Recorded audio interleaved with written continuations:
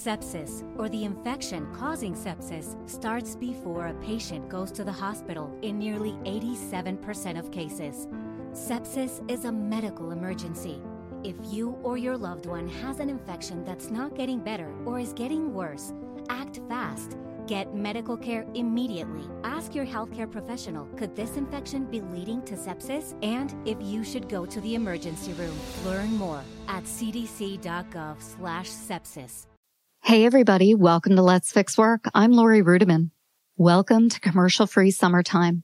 I love doing this podcast for two reasons. The first is that we get to have a conversation. You, me, and a guest. The three of us, uninterrupted, without an ad for a mattress or a meal kit prep, right in the center of the conversation. I absolutely hate that when I'm listening to podcasts. Like, find a better way to do ads or don't do them at all. The other thing I love about this podcast is that every episode is baked full of tools, tips, and resources. So my team has committed to creating a weekly PDF that you can download at my website. Just go right to the episode at lorirudiman.com/podcast. Go to the show, put in your email address. I will not sell it. And you will have all the tools, tips, and resources right at your fingertips in a beautiful PDF. This week's episode is totally worth it. I'm speaking to Victorio Milian. Some people call him the most disruptive man in human resources. Is that hyperbole? Is that true? Well, I don't know. You tell me. On the surface, Victorio, who is a dear friend of mine, is a human resources consultant, a father, a husband, a volunteer. I mean, he's got a normal life. He does photography for a hobby. But Victorio is the founder of a movement called Fix It SHRM. What is SHRM? It's the Society of Human Resource Management. Why does it need to be fixed? Well, that's what we're talking about today. Victorio believes in ethical leadership, and he very simply believes that SHRM is not led by someone who shares his values. And so I will let you decide whether or not Victorio is right or wrong, but it's definitely a conversation that's worth listening to and worth having. When an association that represents you starts to behave in a way that you don't agree with, what do? Do you stay with it? Do you leave it? What happens when you try to reach out to the leadership and they don't respond? What happens if you're just told, too bad, this is how things are, and you're either on the bus or you're not on the bus? What do?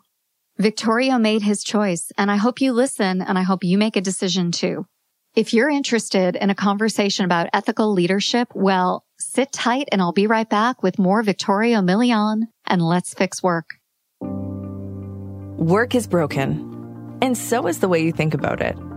Host Lori Rudiman is picking up the pieces so you can take control of your career, put yourself first, and be your own HR. With the Let's Fix Work podcast, here's Lori.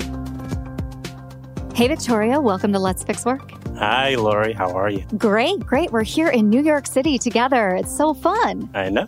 Welcome to my town. Thank you. You brought your camera at my request, and you've been snapping photos of me today. Before we get started, you're a man of many skills. You work in human resources. You have a passion for photography, for your family, for social justice. I can't do justice to your story, so why don't you tell us who you are and what you do for a living? My name is Victorio Milian. My pronouns are he and him. And I have three main jobs outside of being a father, husband, community member, so on and so forth. My primary job is a HR consultant for a company called Humoriso, based out of the South Jersey, Philly area. I am their New York rep. And that's my 9 to 5, so to speak. Aside from that, like you mentioned, I have a passion for photography. So I'm developing my skill set and also my business acumen as it relates to images and photo essays in particular. Really kind of telling the story of New York City that maybe people from outside of the city don't necessarily know about. So that's kind of where a lot of my focus lies as it relates to photography. And then third is I produce writing content. So I partner with a couple of agencies, but also independently to produce blog posts and do ghostwriting primarily. I love it. You are a man of many skills and many talents. I heard someone refer to you as the most disruptive man in human resources.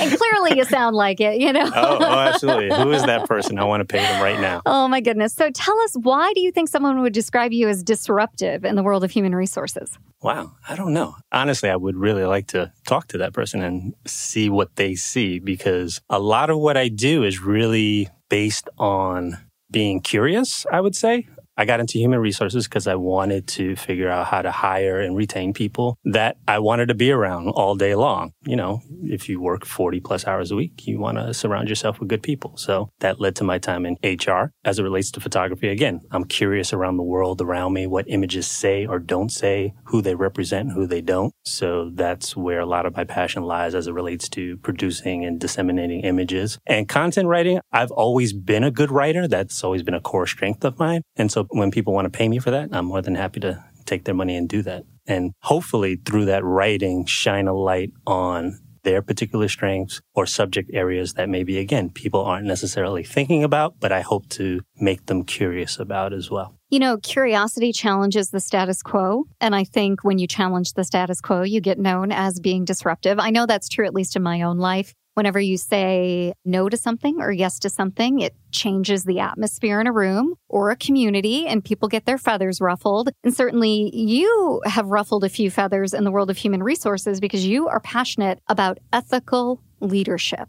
I thought I'd stop there and ask you, do you have a definition of ethical leadership? What is it and why does it matter? I wouldn't say I have a hard and fast definition. Oh, you've got the Supreme Court definition, do you? Nah. Well, you know, it's ever changing. I think ethical leadership, much like HR, is contextual. And so in HR, we like to say it depends, right? There is no black and white situation most of the time where we can say that is a definitive answer one way or the other. And so with regards to ethical leadership, for me at this moment, it means really thinking through the moral implications of a business decision beyond the dollars and the cents. And when I was growing up as a kid, one of the things that kind of emerged in terms of corporate social responsibility was environmental impact, right? Companies for a long time did not care about environmental impact, but through activism, government regulation, and good journalism, amongst other things, companies recognized that the blowback from not taking care of the environment or paying lip service to environmental concerns as it relates to the harm their products may do was important. It needed to be addressed. And now it's commonplace for organizations to take that into consideration. I think right now we're at another big shift as it relates to ethical leadership in the workplace. I would say in areas such as diversity and inclusion, it's been decades since the Civil Rights Act, for one, and when diversity and inclusion kind of as a discipline in corporate America came on board, and we're still struggling. And there's really no reason why at this point most major companies should be struggling, in my opinion, around diversity and inclusion and equity. Yeah. We don't struggle at doing a monthly P&L. We don't struggle at implementing time and attendance software. We don't struggle with writing an employee handbook. Why do we struggle with assessing talent and creating diverse talent pools? Do you have an answer for that? No.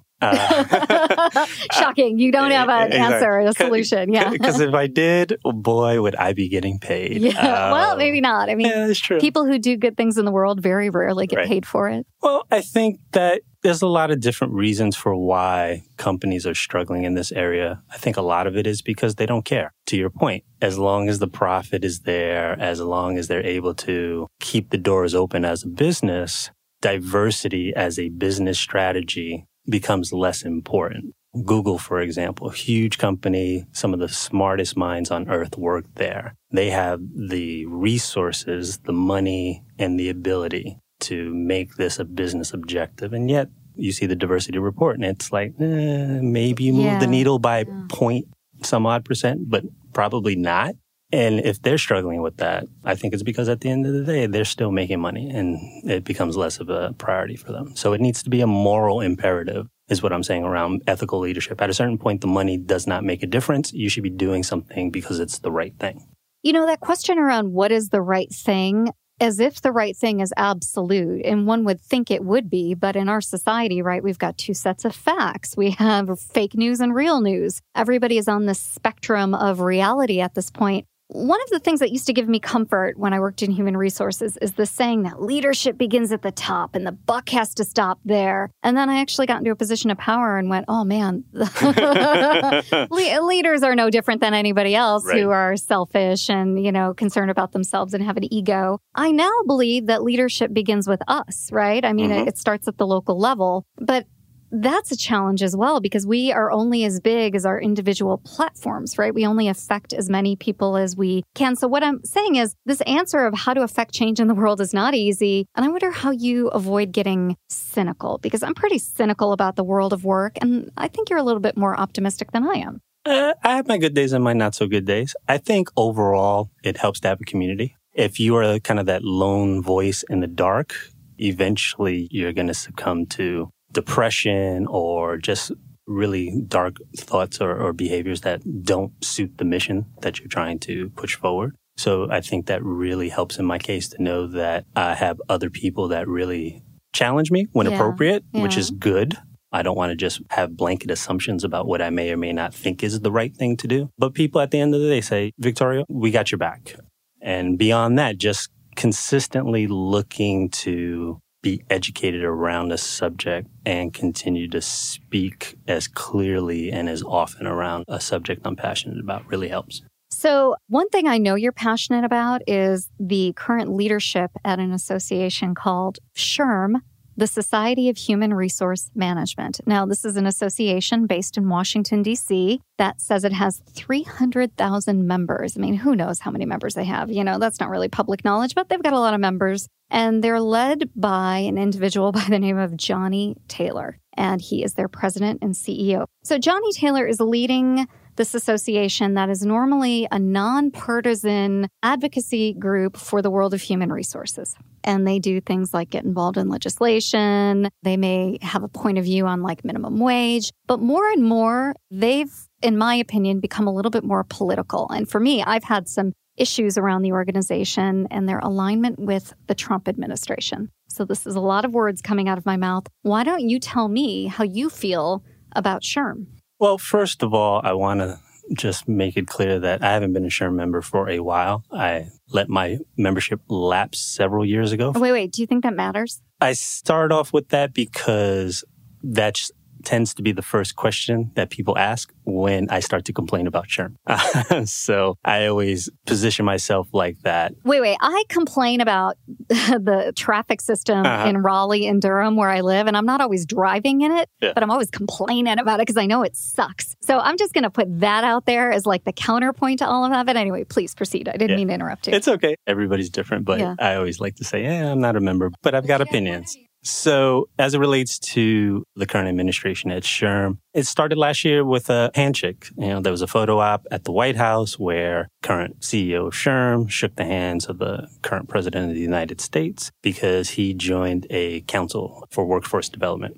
And, on its face, the idea of this council isn't a bad one. How can we make work better, right? And SHRM is in a position to offer guidance and opinions about that and mobilize their base to make an initiative like that work. But it's the person that you're aligning with around that. For lack of a better phrase, the current president is a cartoon villain. There is just so many things I could list off that makes him problematic at least and downright awful at worst. And so for SHRM to align with this person as explicitly as they had and continues to align themselves around, I believe really is a smack in the face, considering this is an organization that has a very strong code of ethics that is listed on their website that they expect us as HR professionals to adhere to. So there's definitely a disconnect between what is being said from the organization around how they value employers, employees, and anybody in the world of work. And they want to give opportunities to people to be their best selves at work, but you are working with an administration that does not represent that in any way, shape, or form. And so I'm going to continue to speak my mind around that. Well, a lot of people would hear what you have to say and say, you know what, that's not unreasonable to think that Donald Trump behaves one way, and if he were an employee of a Fortune 500 company, he would get fired. So it is problematic to have him as our leader. But many people would say you have to have a seat at the table in Washington in order to affect change. And if you take yourself out of the conversation, you don't do justice for the world of human resources or the world of work. What do you say to that? I would disagree with that. First, I would push back about anybody saying this is just an issue with the current U.S. president. He is part of an administration, and the administration has co-signed onto his agenda. So when we focus on him as an individual, I think we lose sight of that. So I think that's important, right? I'm not railing against an individual. I'm railing against the system that they represent and uphold. Same as with the current CEO of SHRM. I'm less interested in him as an individual and the fact that he is the leader of an organization that is now doing things that don't represent the profession's best interests. The second component of that is that the whole seat at the table argument is, easily 2 decades old, maybe even longer. Well, it's older for HR professionals in a room of business executives. But now we're going a step further and saying if we want to make a change in Washington and affect policy, we can't just close the door on those policy meetings. Right. We have to be there. We have to be in the room when Ivanka is trying to lobby her dad to behave a certain way. So do you not think that's true? Do we not need to be there when decisions are being made in Washington? I absolutely believe that SHRM has a place as it relates to advocacy in Washington and any legislative arena. The way in which you advocate does not have to take this form where you are literally shaking hands with somebody that is putting kids in cages. Their long-standing tradition is to go to Congress and represent their opinion about whatever legislation is up for grabs as it relates to what we do in human resources. That can still continue. It does not have to be explicitly tied to a particular administration. It could be, quote unquote, business as usual. And again, an agency with 300,000 members, if you mobilize them appropriately, now has a voice that is strong enough to demand a seat at the table in a way where if we just rely on a particular good-looking face, such as the current CEO, to do for us, again, does us a disservice as individual practitioners, and it does us a disservice in terms of working with this administration. The other piece is that with some of the initiatives that SHRM has brought forward, again, they don't even need the administration at all. The whole thing about the one that they're currently doing where they are trying to give formerly incarcerated individuals a second chance to gain employment. Wonderful initiative on its face. They do not need the administration at all to carry that out and to move it forward, let alone partnering with the Koch brothers, who are problematic in a number of other different ways. Again, you have 300,000 members. I'm sure a good percentage of them are already working with formerly incarcerated individuals. Why not highlight them? Highlight the work that they're doing, the ways in which they're coming up with creative processes and procedures to get people within their community or out of their community back into the job market and getting them back on track with getting their lives back and being gainfully employed and legally employed. I mean, I've done it in my capacity as an HR consultant in a number of different positions I've held. I know a number of individuals that have done similar work. And of course, legislatively speaking, we're also moving in that direction anyway. So again, you don't have to shake the hands of a racist in order to get those things done. So this leads me to the bigger, broader question, because many members of SHRM and people who are not members are agitated at these public moments when SHRM publicly aligns itself with the administration. So is it the visible alignment? Is it the overall philosophical alignment of we're going to play ball with the Trump administration to move the HR industry forward? Why is this battle so important? Why now? And why is it so important to you? Well, for me, it started with the photo, for sure. But then as I read more about who this current CEO is and kind of how he operates, this is not new for him. And so... Wait, can you tell me more about that? And so back when he was in charge of Thurgood Marshall Fund for historically Black colleges and universities, he already had a partnership with the Koch brothers, and they donated roughly $20 million to that fund. He talks about the fact that he fundraised for Hillary Clinton back during her election. So this is somebody that is used to being in the political arena and directly working with people in a position of power, which on the one hand, great. You know, that's a good skill to have if you're trying to move the needle in terms of what you want to accomplish. But again, as it relates to specifically this administration, what's your gain from that? Is it worth the cost of disillusioning so many practitioners that see you shaking the hands of this particular individual, working so closely with this administration, and refuse to have a conversation around that alliance. Again, I'm not a member of SHRM, so I have no direct access to leadership within the organization. And that's another reason why I usually mention it. But a number of current SHRM members have tried to speak up, either on the local level, the state level, even on the national level. And they're met with all forms of resistance, from just flat out silence to, in some cases, blacklisting as it relates to opportunities to do, say, speaking or going to events. And people have quit as a result of that. Those are all the different concerns that are coming to the fore, in that there's the photo opportunities that, again, just kind of irritate people. And then there's the underlying issues as it relates to those photo opportunities and how they're occurring. And again, it does not speak to who we could be as an organization and be representatives of truly strong ethical leadership within an organization. As you were talking, one of the words that kind of floated in front of me was that it's one patriarchal system that is SHRM, being led by the male in charge, the dad in charge, who's going to talk to the patriarchal system run by Donald Trump. And the two are going to figure it out. They're going to figure out work. They're going to figure out human resources. They're going to figure out the economy. They're going to do it all together. And it made me hearken back to that comment that you made about people in the trenches who are already doing the work. And I think that's a lovely point that's not made enough. Like, you don't need a CEO, you don't need a president necessarily to advance an agenda forward if you have a groundswell of active members who are already doing that work in the first place. I guess my question is, are HR professionals really that engaged? Are they really doing good work in the field? Because there's quite a bit of criticism around how HR has not fixed work up until this point. So maybe Johnny Taylor is the guy that we need to move the industry forward. So to answer your question, it depends. We're going to call this episode, It Depends. Exactly. I think much like any position, there's a wide range of effectiveness as it relates to HR practitioners. Some people are doing amazing work in their field. Some of them are just, there to collect a paycheck and make sure that they don't get sued.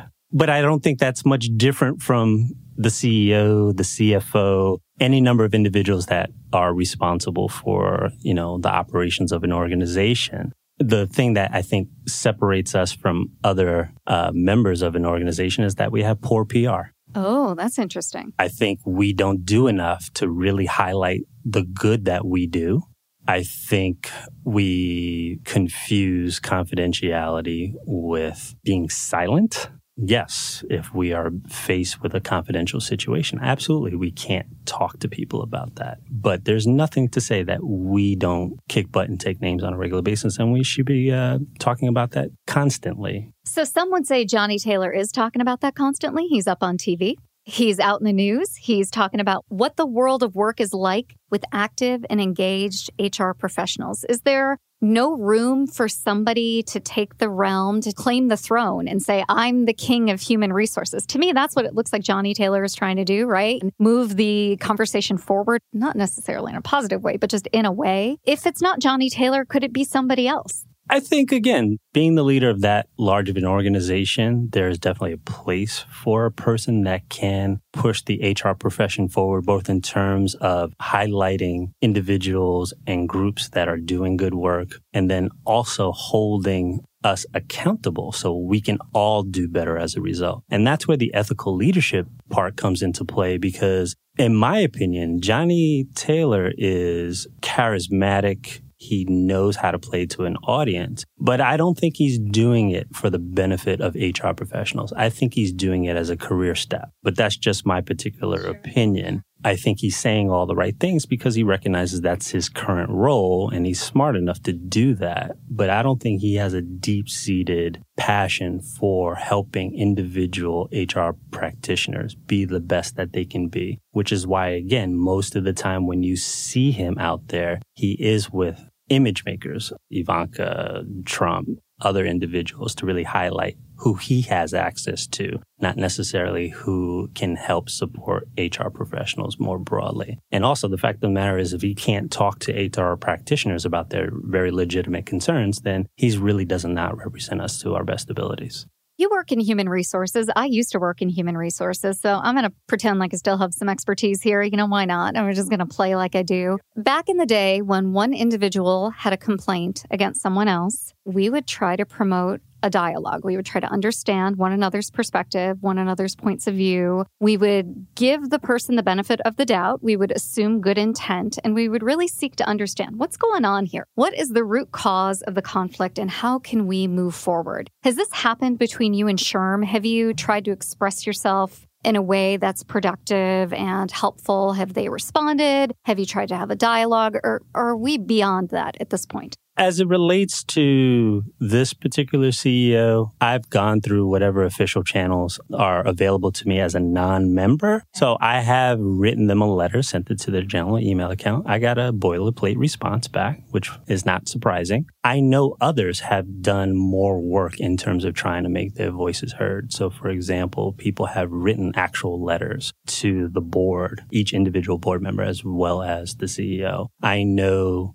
chapter leaders who made it a point of saying when Johnny Taylor comes to their event, they want to have a conversation with him. But the way he designs those meetings is he comes in, he says what he has to say, he gets his base fired up, which is appropriate in certain respects, but then he leaves. Yeah, because I was going to mention he does do quite a few speaking engagements across the landscape of America, right? You hear he's at SHRM, South Dakota and SHRM, Illinois, or Illinois SHRM, whatever they're called, right? And so he's around, but you don't think it's part of a listening tour? No, absolutely not. He tends to position himself as the keynote of these events. So he comes in and again, he does his part and then he leaves. The interactions, from what I've seen from the outside, have been little to none. And again, when people have made it known to me that they are going to approach him if possible, those opportunities never come up. So I think he's being very careful around kind of shielding himself from people wanting to have a conversation with him about some of these not so comfortable topics. So you've hit the end of the road with your ability to affect change within SHRM, right? You've reached out, you've tried, you've made an effort, you've talked to people who have tried to take up the mantle and further the conversation that's not going forward. So what should you and other HR professionals think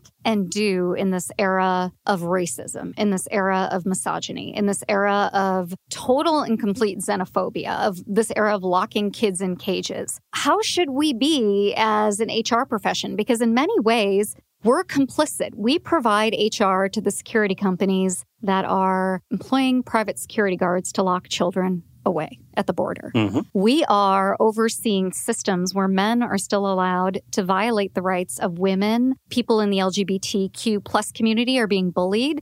HR can only think and do so much, right? So what is our role? What is our responsibility? If we're not going to get relief and leadership from SHRM, what do we do? Where do we go? That's a good question. I would say do what you can. There's a lot happening in the world. And if you try to think about it all and impact it all, you're going to freeze. But everybody can do something. And not everybody can do the same thing. And so I know for myself, speaking out and being consistent around how I speak out, what I say, who my audience is my way of trying to move the needle. For other people, it may be something different. Maybe they look at their organization and say, you know what, we have a problem as it relates to diversity and hiring. So we have to dig deep in terms of how we do better around that. And of course, that means really getting uncomfortable, but really having the ability to push forward and tackle that and see it to its conclusion and recognize that there's never going to be a definitive moment where you say, oh, we got that fixed, right? Diversity, check, done. It's an ongoing process. And so you have to adapt to the fact that once you've achieved maybe a particular milestone, there's a new milestone you have to think about, put into practice, and then move forward around. So for everybody, that's going to be a little bit different. But the other piece of that is work in conjunction with other like-minded individuals. Trying to do it by yourself is going to burn you out. It's going to make you cynical, beyond repair sometimes. And so working with other like-minded individuals, whether in your organization or outside of your organization, helps to spread the wealth. It helps to share the load. And you also multiply the effects, which is something that I'm still working through. Sometimes I like to think of myself as a superhero and I can do it all on my own, but then I realize that I quickly can't. But when you do it with other people, you really amplify the effects of good work. Well, I love that. That's beautifully put. As you were speaking, what came to mind was your topic of burnout. Mm-hmm. And I know we ask a lot of brave individuals and people who are scared as well. We ask a lot of people right now, if you know better, you have to do better. But sometimes that's exhausting, right? It's like, could somebody please help me out here? Right. You know, I can be the only person who's offended by what's going on. So for you, where do you go for comfort? Where do you go for respite when the world has you down? I mean, beyond going to your community on Facebook, right? I mean, that's what all of us do, right? We try to go find friendship online. Do you find solace in photography or family or what's your go-to when the world's got you down? There's a couple of places that really help me find the appropriate balance between all the different areas I try to engage in. I have a very strong relationship with my partner and my kids that is about as solid a foundation as I've ever had in my life. And so as long as that's good, nothing else can shake that. Work is good, which it wasn't always. And not talking about human reso. You know, I've been in human resources for 15 years now. And so like any career, it has its ups and downs. And for the last 6, it's been a really good ride with human reso. My boss, he lets me be. He hired me for a reason. He lets me do my job. And, you know, every so often we talk in just to make sure everybody's okay, right? You know, do you need some help, Victoria? No, you got this? Okay, I'm going to focus on all of the other challenges that I have. So that's good to have that level of trust from somebody in a professional capacity. Yeah, many people don't have that. You know, I've been working on this little project that is my book, right? Mm-hmm. And so I just have this fundamental belief that when work is bad and people are totally invested in work, their whole world falls apart, right? Because that's the only lens that they have. Or if they only see themselves as like a mom or a parent or a partner and that falls apart, they also lose their identity. So I think about my personality and a healthy personality. It's almost like a healthy portfolio. You know, you've got to be an employee, a member of your community, a partner in a relationship, maybe a parent, maybe a pet owner, right? Maybe a volunteer. And if you spread it out, you diminish the risk of one thing sucking and undermining you across the board. One of the things in my portfolio is I'm someone who's politically active, and another piece is that I love the world of human resources. That just knocked out like 30% of all the things I'm passionate about because both are kind of a mess. And so this idea of burnout is something I struggle with as well, because if I just think about politics for more than 5 minutes, it just tears me under, Victoria. Right. No, I agree. And luckily, the photography is also another component that really helps to center me in a good way. So tell me about that, because I love the idea that you're trying to tell stories about New York that maybe aren't being told, or telling stories in a different way, or showing us things that maybe we should see, but we don't. So what's photography like for you? What does it mean for you? What are you doing with it? So primarily, it's me literally walking around with my camera. I carry it with me everywhere. And luckily, I have the appropriate bag to not break my back doing You that. are an HR professional. You know your ergonomics. I know. Yes, yeah. Backpacks and back support are important. And so when I see something that I like, I take a picture of it. Usually murals or architecture or things like that. You know, being in New York, there's always something to see and capture. But with that, there's 9 million people here. You know, 2 million people commute here every day. And so there's always a story as it relates to I'm on the train and I see something and I'm like, oh my God, can you believe that? And then marrying images to those stories really, in my mind, helps to bring a sense of humanity that maybe people gloss over when they do think about New York City, because it is such a huge place. It is such a dense city that sometimes people have these very concrete stereotypes. And so for me, as somebody who's lived here all my life, I see the noise and the congestion and the mass of humanity as a beautiful thing.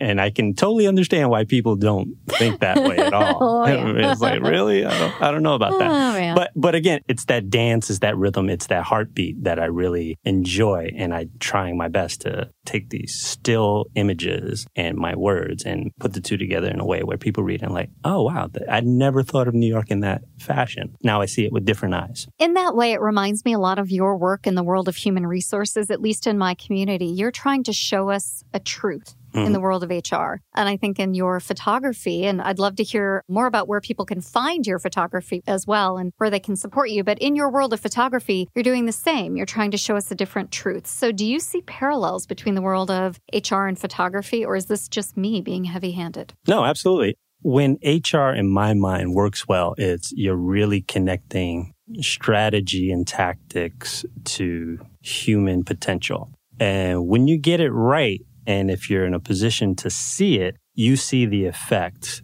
on the employee side, on the leadership side, on the sales side, if you're fortunate enough. And so there's always that human element to what we do, even if we don't necessarily see it in the moment. The same thing with photography. You take a photo, you put that image in a way that hopefully highlights your vision of what that image represents. And when people look at it, they say, oh, wow, yeah, that speaks to me. So the two things are very parallel. Luckily for me, particularly over the last 8 years or so of my HR career, I've worked for organizations that were relatively flat, either by nature of the fact that they were just on the small side or by design. And so when I created policies, I would get immediate feedback because somebody would walk in my door, Victoria, that thing you just helped to implement, it sucked. Oh, or, hey, no. Thank you, buddy. Oh my God. Thank you so much. You took our feedback around something and you made it a policy that really makes the workforce a little bit better. And so, again, it's that human element in HR, and I try to apply that as well for my photography.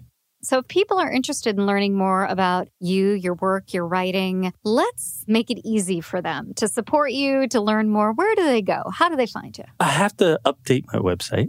You and every other guest on Let's Fix Work. Exactly. Probably the best place to start is by going to my LinkedIn profile, because LinkedIn, I did recently update my LinkedIn profile. So it actually has all of my relevant information as it relates to my HR consultancy work, my photography work, as well as my content writing work. Luckily, because I have an unusual name, if you Google Victorio Milian, all of my stuff pops up and no porn, which is lovely.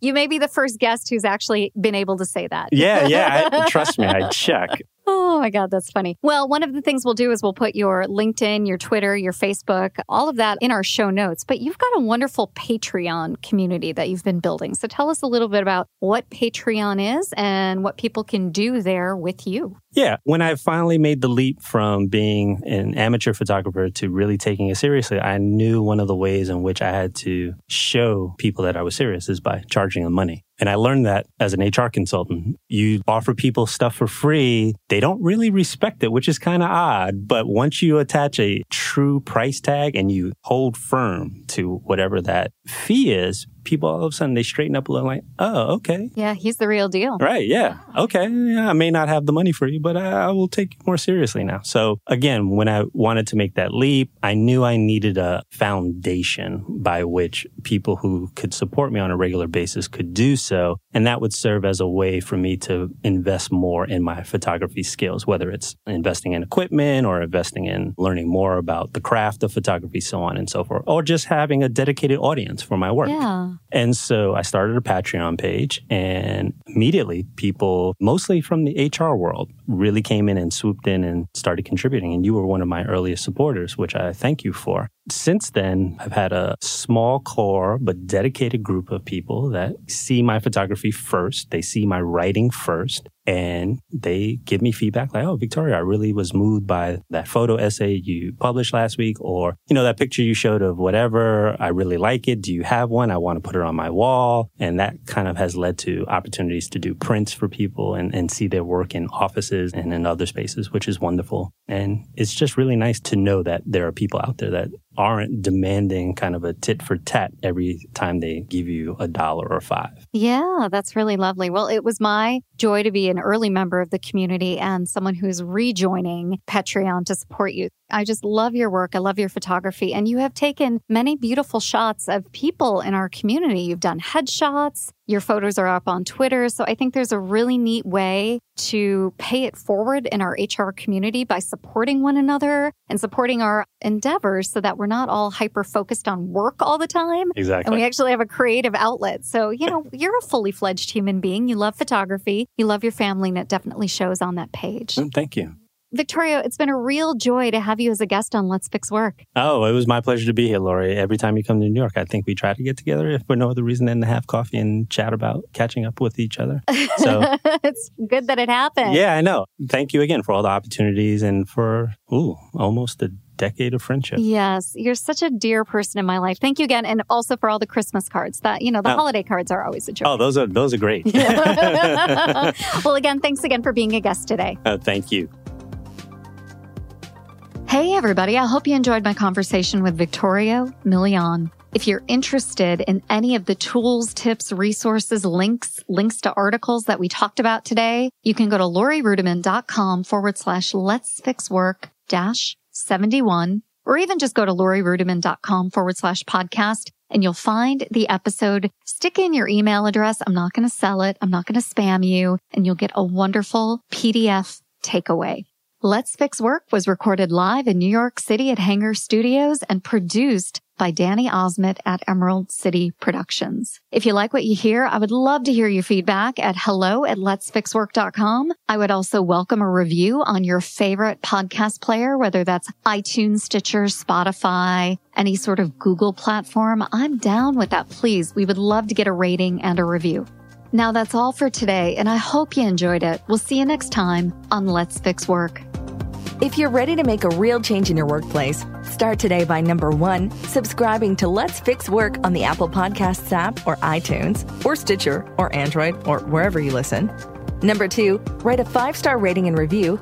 And number 3, share it with a friend, colleague, or coworker who you think would enjoy our episodes.